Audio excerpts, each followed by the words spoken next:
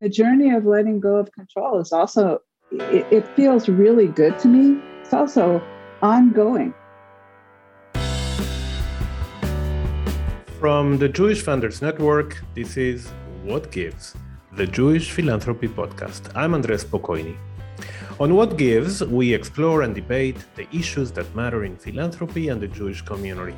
And along the way, we build a deeper sense of community by sharing stories, getting to know the people in our field, and spreading ideas that can help all Jews and all givers change the world. Today, we're speaking with Amy Mandel. In the late 1980s, with funds made available by her parents, Cleveland philanthropist Barbara and Mort Mandel of the Barbara and Morton Mandel Family Foundation and the Jack, Joseph, and Morton Mandel Foundation, she started giving to values-aligned nonprofits and eventually joined with her ex-wife, Katina Rodis, to establish the Amy Mandel and Katina Rodis Fund, now called the Tzedek Social Justice Fund. In 2020, after long and careful reflection, Amy stepped back from any active role in the organization beyond that of funder, ceding governance and decision-making power to Tzedek staff and a new board made up of local community leaders. In our wide-ranging conversation, Amy and I talked about her decision to cede power over her foundation and about growing up in a philanthropic family and much, much more. Take a listen. Hey, Amy, it's great to have you here. And nice to be here with you. And just wanted to start by you sharing with us a little bit of your journey. How did you start in philanthropy? Did you ever think you would be in the place you are now? Absolutely, I did not think so. I did not wake up one day and say, oh my God, I want to be a philanthropist. That didn't happen.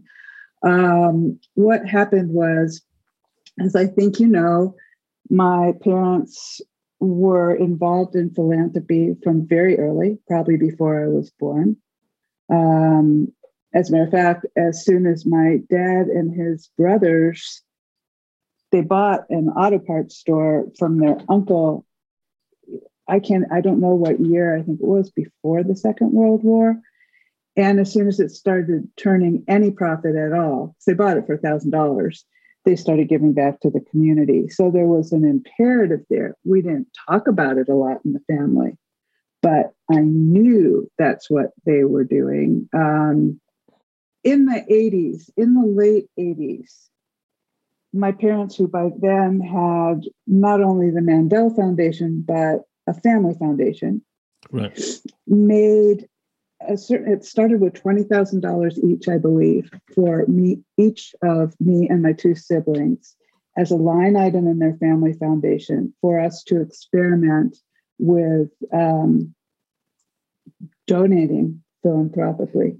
And right. Then over the years, it grew into what my allocation is now, which is about to become its own foundation since my parents are dead and the family foundation is going to shut down.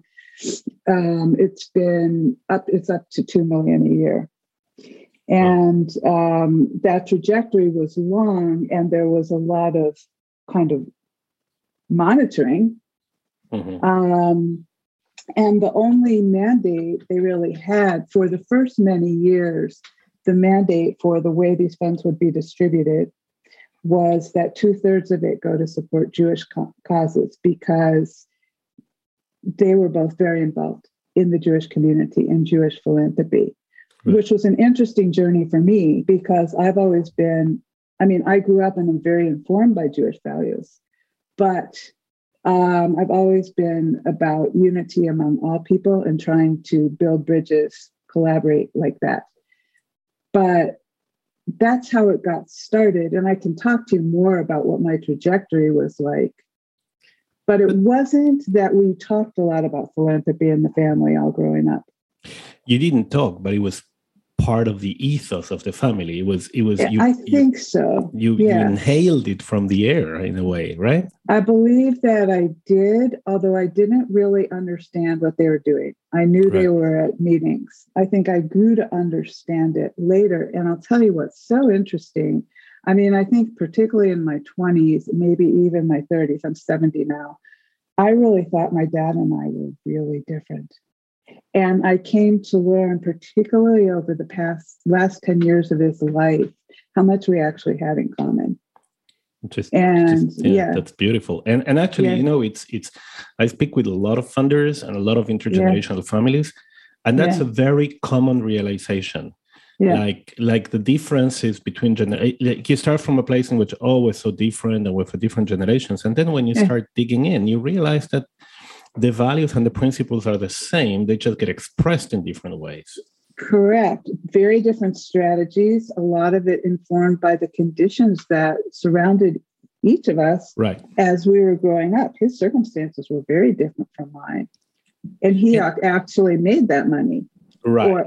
His companies, it became extremely profitable. We could talk about how is it that people accrue this kind of wealth, but we don't have to talk about it now. Yeah. Well, it was a different time, and it was also a time of manufacturing where the accrual of wealth today is basically in other fields, right? Like that's the tech field and the finance, and I think that's something that for one day we're going to do a podcast about how people that made their money in manufacturing and in industrial settings think differently about philanthropy than folks that made their money in finance. I'll be looking forward to that. That's interesting. Yeah, because I think their understanding of process and collective action is much keener. Because when you run a company like that, you kind of have to negotiate a lot with a lot of people. That's interesting. Because I mean, another thing. Go ahead. When you, I mean, for the high tech money, I mean, no, it's a caricature, right? But in a lot of cases, it's just having a brilliant idea, right, and selling it off and making a ton of money. That's right. It's a different process, right? It's not better or worse. It's a very different process. I just hadn't thought about how that would lead to some kind of more understanding of collective action. You know, but we can talk about that another time too. Yeah. So you said you thought your father and you were different. Just go a little deeper on that. In what way you thought they were different? Well, we are different. It's just that the values are the same. Right. Our strategies are different. My dad was very top down. Extremely controlling. He was brilliant, a visionary, and I believe he considered himself as an expert. It's not that he was opposed to learning, but I think that he felt the programs he could develop with his foundation were the thing, whereas I've had more of a learning model, like what can I learn from other people? And I love to collaborate. And his foundation did not do that. Right. Right. Yeah. The foundation did not do that. Well, I don't actually know enough to say that. No, but it's interesting because on the one hand, you're right. But on the other hand, the foundation did support a lot of collective bodies like federations and the UJA. Oh, absolutely that.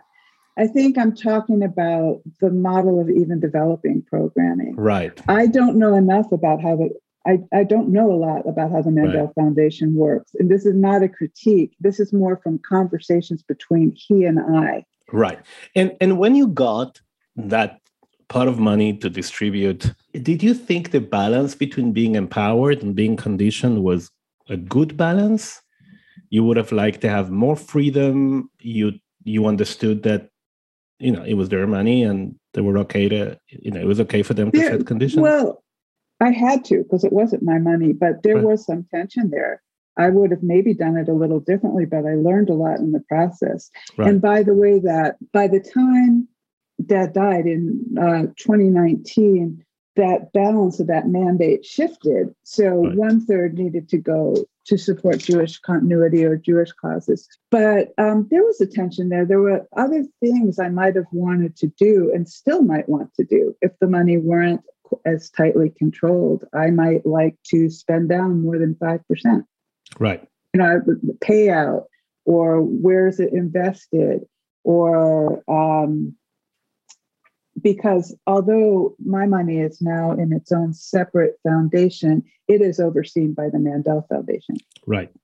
Understand. And there's leverage there. I mean, it's changing and growing, but so there was a tension there and gratitude too. And I didn't really know what I was doing at the beginning. So there was a lot of exploration. You said you were interested in sort of non-sectarian causes and things like that, but Judaism really played a role in your life and in your and even in your philanthropy, even when it is for secular causes. Can you elaborate a little bit on that?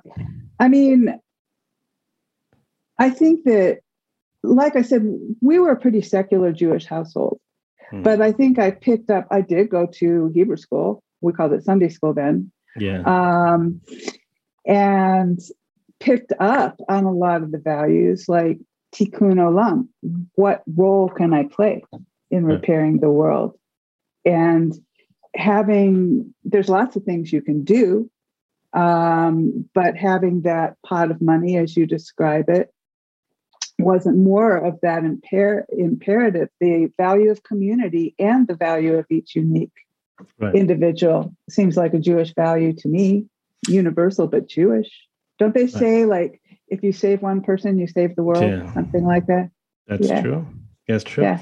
But it like the question that I have, and that's kind of my own reflection about the notion of tikkun olam, is that, okay, I understand that Judaism instructs us to take care of the world at large and to our fellow human being. The question I ask myself is how it is different for being Jewish, meaning I don't know. What is it? Because I think that that's what we should be, like those of us who care about this, like the concept of tikkun olam is richer than just saying, help everybody. And like there are, like, we should be exploring what makes it specifically Jewish, rather than say it's something that we want to do anyway and we put the Hebrew name to it.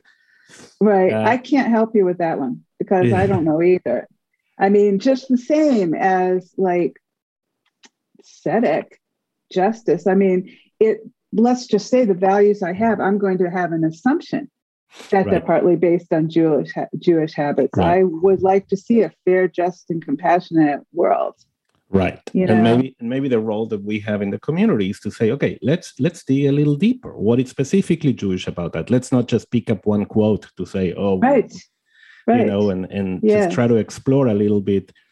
That I like, for example, when we talk about tikkun olam, or we talk about things like justice and things like that, I like to frame it in terms of dilemmas, meaning it's kind of interesting to say, okay, we have to be just and compassionate, but wait a second, what happens when two values collide? How do you negotiate that? Because everybody can agree, yes, we all want to, but the test is when you have a dilemma, when two values. So much, like, look at the polarization now in the world. Right. I would be very surprised if people who disagree with me politically, for instance, didn't also think, well, I can't know, but I mean, people think they have the idea of what's going to make the world better. Now, maybe we have different values, but you're right. Yeah. I mean, I tend to think a lot about, I live in New York. There's been, we're recording that, 2 days after there was a shooting in the subway. And now I have a conflict of values between freedom and security, right? I want to ride the subway freely without, being overseen by police and checked and frisked. And yet, I also want to have the value of being in peace and security and quiet. So how do you negotiate both? And I think that the conversation could be much richer if we use Jewish values and Jewish texts to inform that, So, it could be interesting. Anyway. I will be very interesting to see what you roll out in the Jewish Funders Network. Me too. I don't know. Yeah.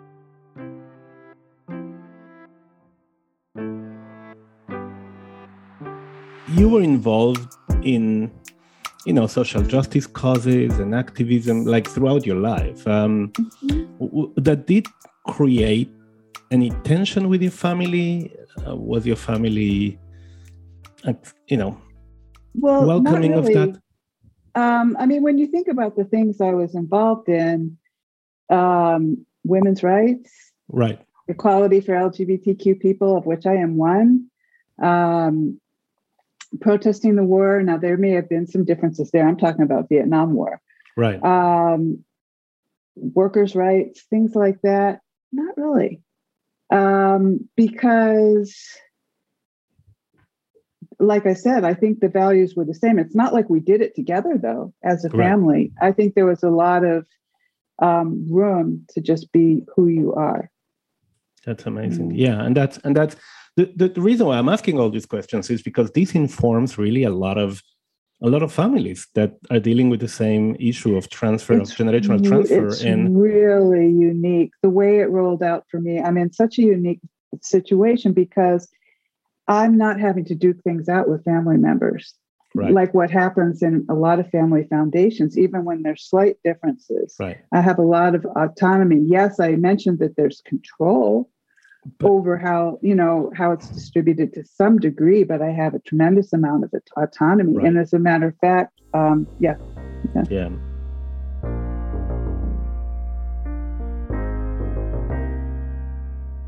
Talk a little bit about some of the struggles you've been involved with. I mean, I'm fascinated by the LGBTQ fight, the fight for marriage equality, because it succeeded. Because it wasn't, a few decades ago, it would have been an outlandish idea. And it looks looking like it's going to be again soon. I'm not so sure we're going to be able to hold on to that. Right, but even if there's a retreat or even if things go bad, like that won't take away the fact that it was a successful. A huge so the question and the question is, what made it successful? In other words, what can we learn from that struggle to that we can use for other struggles, right? For other rights. It's a really good question that I'm sorry I can't answer for you. I think it captured people's imagination. Like, we are more like you than different than you. But right. I don't really know. People could relate. It became very concrete for people who may not right. believe in gay rights in general, even. It's like, look, we don't have these rights. We can't visit our loved one in the hospital. We can't, all these legal rights that right. you have, we don't have. People could understand it maybe in those terms. Yeah. In that time, I think there was something really interesting about making it about love mm-hmm. than making it about political statements. Mm-hmm. Right. It could be. And the personal connection. I have to admit, I was pretty much ignorant about the plight of families with trans kids mm-hmm. until I actually talked to them and mm-hmm. met them. And I think that when you start looking that in every family you can have members that are mm-hmm. LGBT, and it's not some abstract thing. It's just people and love. Mm-hmm.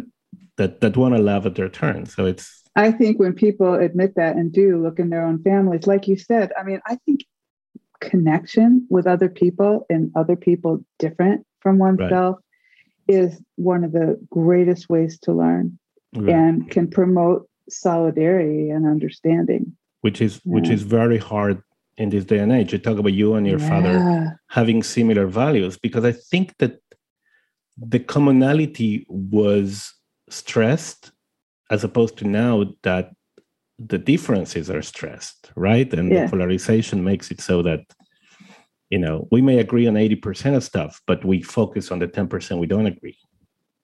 It's tough now. And with my dad, it was a trajectory. We did not spend much, he was a very busy guy Right. and really, really busy. And that was true all throughout growing up. And as a matter of fact, he had deep regrets about not having been able to be present for family life. But probably he was 98 when he died. By his mid 80s, he started expressing deep regrets about that to me. And together we initiated some repair and really got to know each other a lot over Zoom, actually, in the latter years. And we definitely disagreed about some things. And but what happened was we grew a lot of respect. Right. And which is what we're missing now. Yeah. Which is, I don't want you to agree with me. I want you to care about me. Right. Know? And it took a while. He had been in philanthropy for so many years. I mean, the first several years of that maybe 10-year period, he was downloading a lot of what he considered the right way to do philanthropy. Right. And I definitely learned from that. But as time went on, I was clearly taking a different path. And he became a big fan of Tzedek Social Justice Fund near the end, which kind of surprised me. And it might be because for a while we had a leadership program for young adults, and leadership is definitely he was all about leadership. He was all about leadership. So shifting gears a little bit. In the Jewish Founders Network conference, we have a session that is called, excuse my French, a fuck up night, in which funders share some stories about how they failed. It's a way of making us more humble, but also learning from mistakes. Mistakes are not are the way to learn. So what were some of the mistakes that you think you made, or the failures you have in your philanthropic journey, and what did you learn from them? I would say this is a great segue, because it had to do with a fellowship program that we developed starting small in 2012 and growing into something called the Tzedek Social Justice Fellowship, where we worked with young emerging leaders, a cohort, the last cohort, I don't know how many it had, maybe 10, maybe 8. And the model was very funder generated in terms of something that I thought was a great idea that would be good for Asheville. And I got some, people were drawn to it. And they would come to us for a year. We would stipend them with a salary of $30,000 each. They would each work for, I can't remember, it wasn't 40 hours, maybe 30 hours a week at a local nonprofit, and then have 10 hours a week of training with each other. And there were some very good things about it, but we learned a lot. Number one, we didn't ask the Asheville community if this was something Asheville needed. That was one of the big fails. Maybe that $30,000 that we did that, put into that for each of the fellows, plus paying for the training that we did, setting aside the money for that, might have been better used in another way. It's difficult to find a job in Asheville, especially for young people of color, which it increasingly became populated by. People didn't stay. Part of my great idea, or so I thought at the time, was the fellows would stay. And, what they learned in the organization could continue, and the way they cross-fertilized. And I just don't think, as an all-white-led organization, we were the right people to be training who we eventually attracted. And that became clear. And we learned a lot from that last cohort of fellows, and those are just 3 of the things. Like I said, it was a well-liked program, but not necessarily what the community needed. And so after that last cohort, which I think it was either 2016, 2017, or 2017, 2018, we paused actually programming for a year. And we continued grant making, but we took at least a year, I think it turned into a little longer, to do a lot of internal reflection with a lot of input from community members about what our next steps would be. Right. So it was generative. It wasn't exactly a failure, but it wasn't a success either. Yeah. Well, it's never a failure if you learn from it. That's right. That's right. And it touches on issues we're going to be discussing in a few minutes. These issues of participatory grantmaking and involving the community.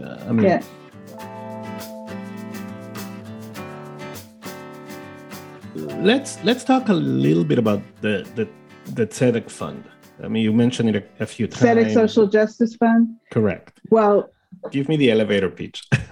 It started out from me writing or recommending grants. Mm-hmm. And as it grew for a long time, I was married for 28 years and I brought my wife into it.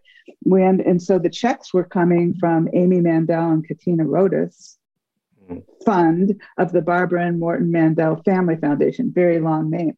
So it was called, among grantees, the Amy Mandel and Katina Rodas Fund. And the reason it's at a certain point, I'm like, this is not about me. Right. We need a name that's about the work.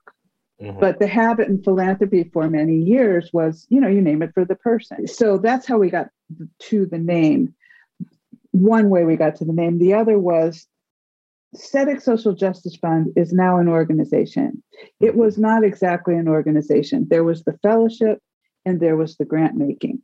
And during that year-long time, we brought everything together with the same mission, same vision. And we don't do that particular kind of programming now. And anyway, I, of course, sought out Jewish organizations that I felt were combating anti-Semitism by showing up as Jews and working with other constituencies. Right. That was the way I leaned into that mandate. Mm-hmm. And increasingly funding organizations that either advocated, that worked in some way for LGBTQ rights and equality. And increasingly over the last 8 years or so, I really began to feel that there's no justice without racial justice. Mm-hmm. So that was increasing. The other thing that began to change over the last 8 years was increasingly, well, here's something.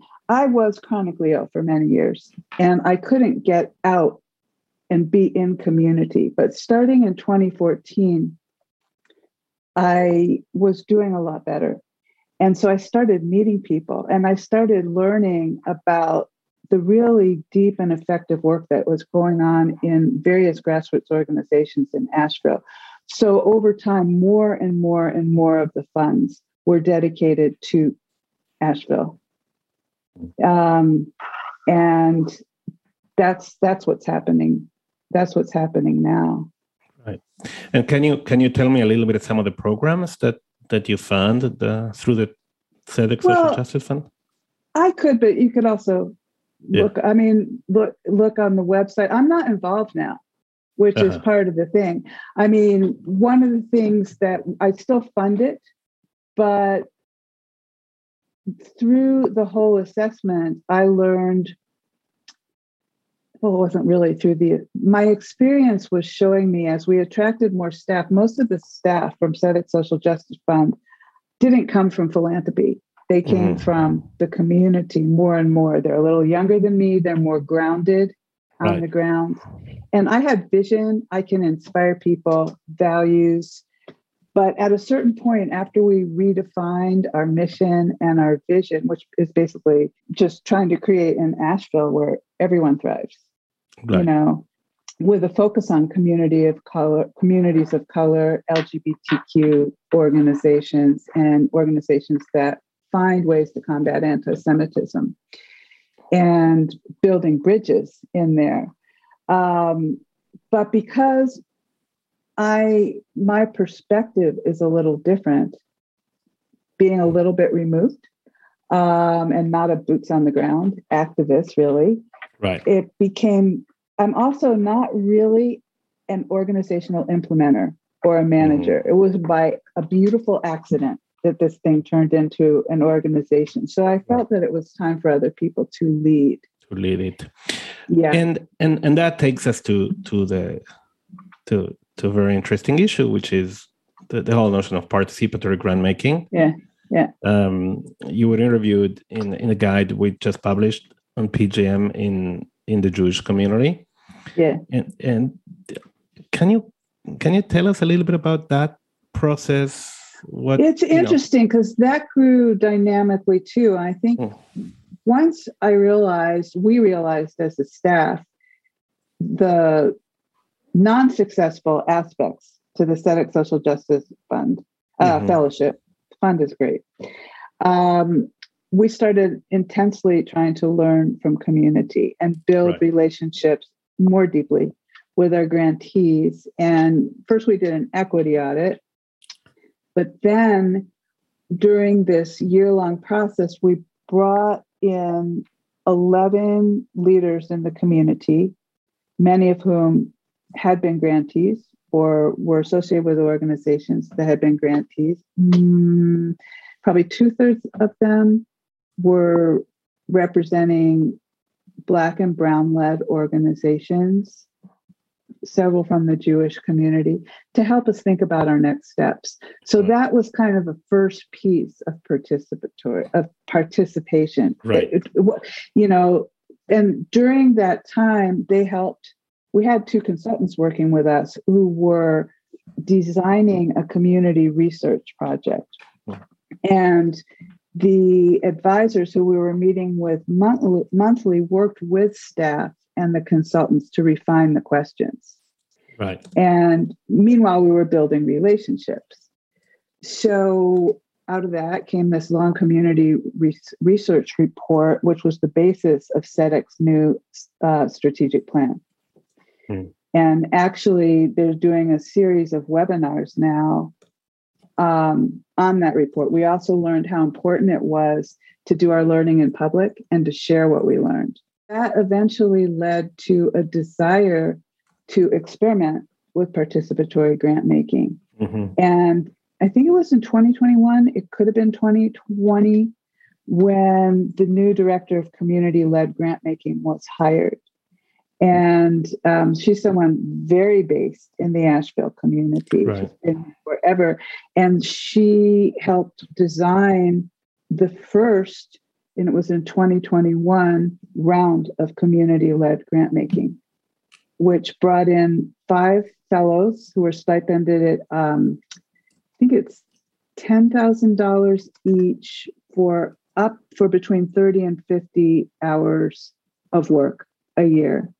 There were 5 of them over 5 months. They made the first round of of community-led grants. There were applications put out to the community. And the beauty of that was that we ended up learning about and hearing about organizations that Tzedek wouldn't have they weren't on our radar. They were your best referrals for people. They were, but also, yeah, that's right. It wasn't just through them that we found out. Yeah. I mean, if I have to distill all that in one word, is relationships.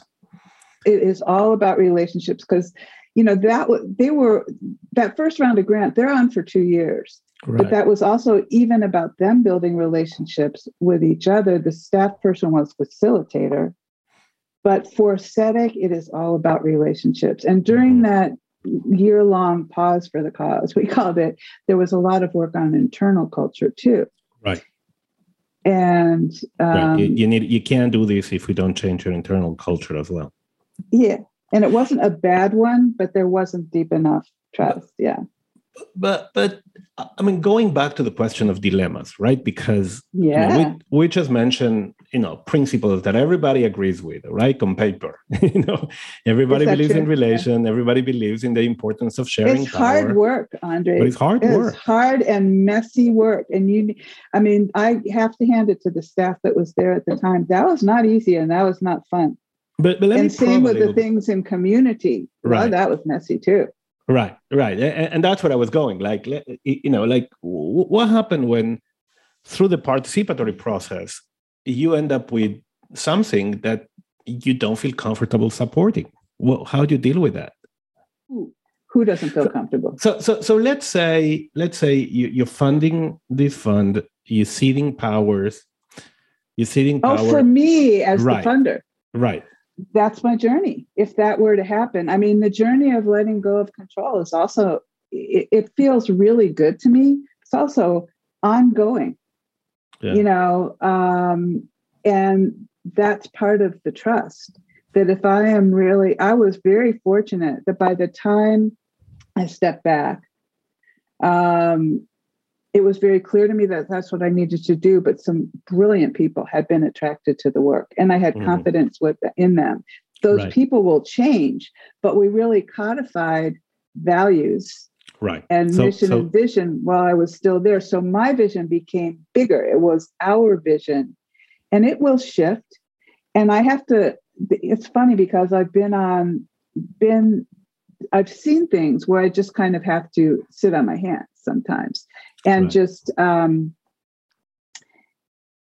see that all works out, letting go of control. If you come from a family where people are pretty controlling and where you've had the kind of power I had, which was one of the reasons I'm not uncomfortable with power, but the moment I knew I needed to step back, and I think I talked about it in the participatory grant making guide. We were having a strategic planning meeting. Yeah. It was on Zoom. We were in the pandemic. And I noticed that with every suggestion, people were gauging my reaction. But I wasn't the smartest person in the world. It's just in the room. I'm fine, but especially in terms of systems thinking, I felt that I also had been feeling for a while that this thing was poised to flourish. And maybe if I got out of the way, it could flourish more. But you didn't just get out of the way. That's what I'm getting. You got out of the way, but before you did that, you build a relationship. That's absolutely true. And you left a very clear notion of the values and the principles. So that's right. Then that's why the dilemmas in terms of values, and that's what you say things work out, but they don't magically work out. They work out because they do not. There was investment in these two things, clarifying values. Oh my gosh, I should have you speak for me. That was really well said, because that is what let it be okay. There's tremendous buy-in, and then we fleshed out the values together. Right. And so I did have confidence, and there will be things I can't imagine there won't be things that puzzle me. You're operating in a field that people disagree on a lot on how to. Right. I mean, even the question of what is racial justice, what is social justice, how do you support? I mean, the people who are at SEDC, my thing is supporting from behind. Right. My dad's thing was more supporting from in front. And that's what SEDC believes in too. It's more of, people call it trust-based philanthropy, but that's not just carte blanche. I mean, you build relationships and then you take risks. Right. And it's interesting too, because I have more money than I can live in. And it's, I mean, there's the philanthropic fund, but I also have personal money, which I give fair amount away fair amount of it away each year, increasingly as an individual donor, now that I'm not working from the fund. And I do it in a very similar way. And actually a fair amount of it comes into Asheville. Some of it even goes to SEDC.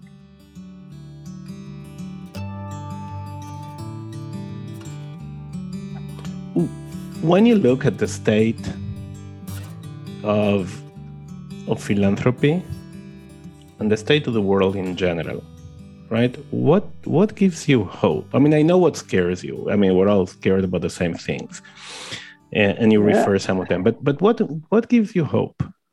Well, I want to say one more thing about the ceding power thing, which is that people might not think this is true, but it's actually kind of liberating, because especially for someone like me, being handed this big responsibility, that can be isolating. Right. And I was lucky to be able to collaborate, but I also am freed of the notion that I'm any kind of expert when the people on the ground doing the work, in my opinion, are the experts in that work. Doesn't mean I don't know anything, though, Andres. I've learned a lot. No, letting go, it's always good. It feels good. It feels good. It feels good, and it's hard. Like for me, but once you do it, it's one of these things that feel good after. It feels good after. For me, I had to look at, there was identity wrapped up in it. There was wonderful collaborative engagement, you know, and now I'm just in a different, and I do consult with SEDEC at least quarterly. But anyway, go ahead. You wanted to know what gives me hope? I wanted to know what gives you hope. Well, people, actually, relationships. When I see people get going, when I see people keeping going and trying to work together in spite of increasing difficulty. I'm not as hopeful as I was 10 years ago. I mean, I think I've lost any, you know, those of us born after World War II, I'm not quite sure how old you are, but I was born, and I'm white, and my family was increasingly wealthy, so I had a lot of privilege. I had the idea that things could get better and that maybe the species was evolving, right? Yeah, I sort of lost some of that innocence over the years. Yeah, but it was, you know, we all lost a little bit of innocence. And especially the last, 5 years? Wow. Right.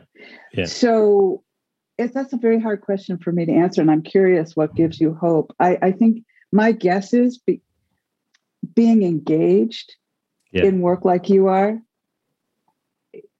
that must be wonderful. Yeah. You know, I mean, what do miss that. Yeah. What gives me hope is looking, you know, using the long vision of history, you know, and actually Jewish tradition. Like we've been around for 4,000 years, right? And, you know, whatever history can throw at us, we've been there before. So we know, and we always, you know. I don't know if that's even true, though. I mean, the one thing, I haven't been involved in a lot of work to try to ameliorate climate change, but that's one thing that's really different in how that's driving. Right, it's different, but we can draw from our experience as a people and from our experience as a species, you know. And I mean, we may decide not to, right? But we can do it. We have those tools, and as you say, things have a way of sorting themselves out. That doesn't make me complacent, but it makes me face the work with some optimism. I think, and what gives it to me is, I was very general when I said people keeping going and not giving up.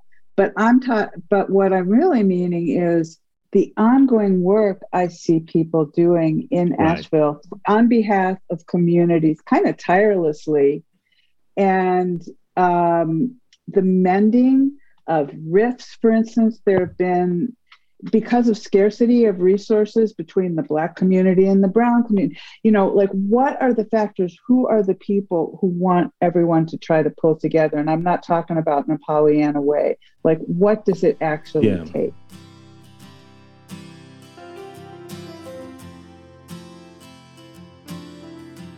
Thanks so much to Amy Mandel.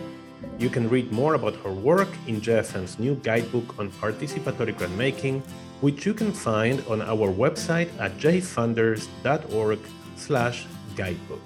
You can also learn more about Tzedek Fund at Tzedek Social Justice Fund, all one word, .org. Thank you for tuning in. We want to hear your feedback about this podcast, but also guest ideas, breaking philanthropic news, whatever you want to send us. Write to us at communications@jfunders.org. Keep up with the Jewish Funders Network at jfunders.org and find us on Facebook, LinkedIn, and Twitter at jfunders. You can also follow me on Twitter at Spokojny. I'll leave you with a quote from Hannah Arendt, who said, "This is the precept by which I have lived. Prepare for the worst, expect the best, and take what comes." So keep giving, keep hoping always for the best, and join us next time on What Gives.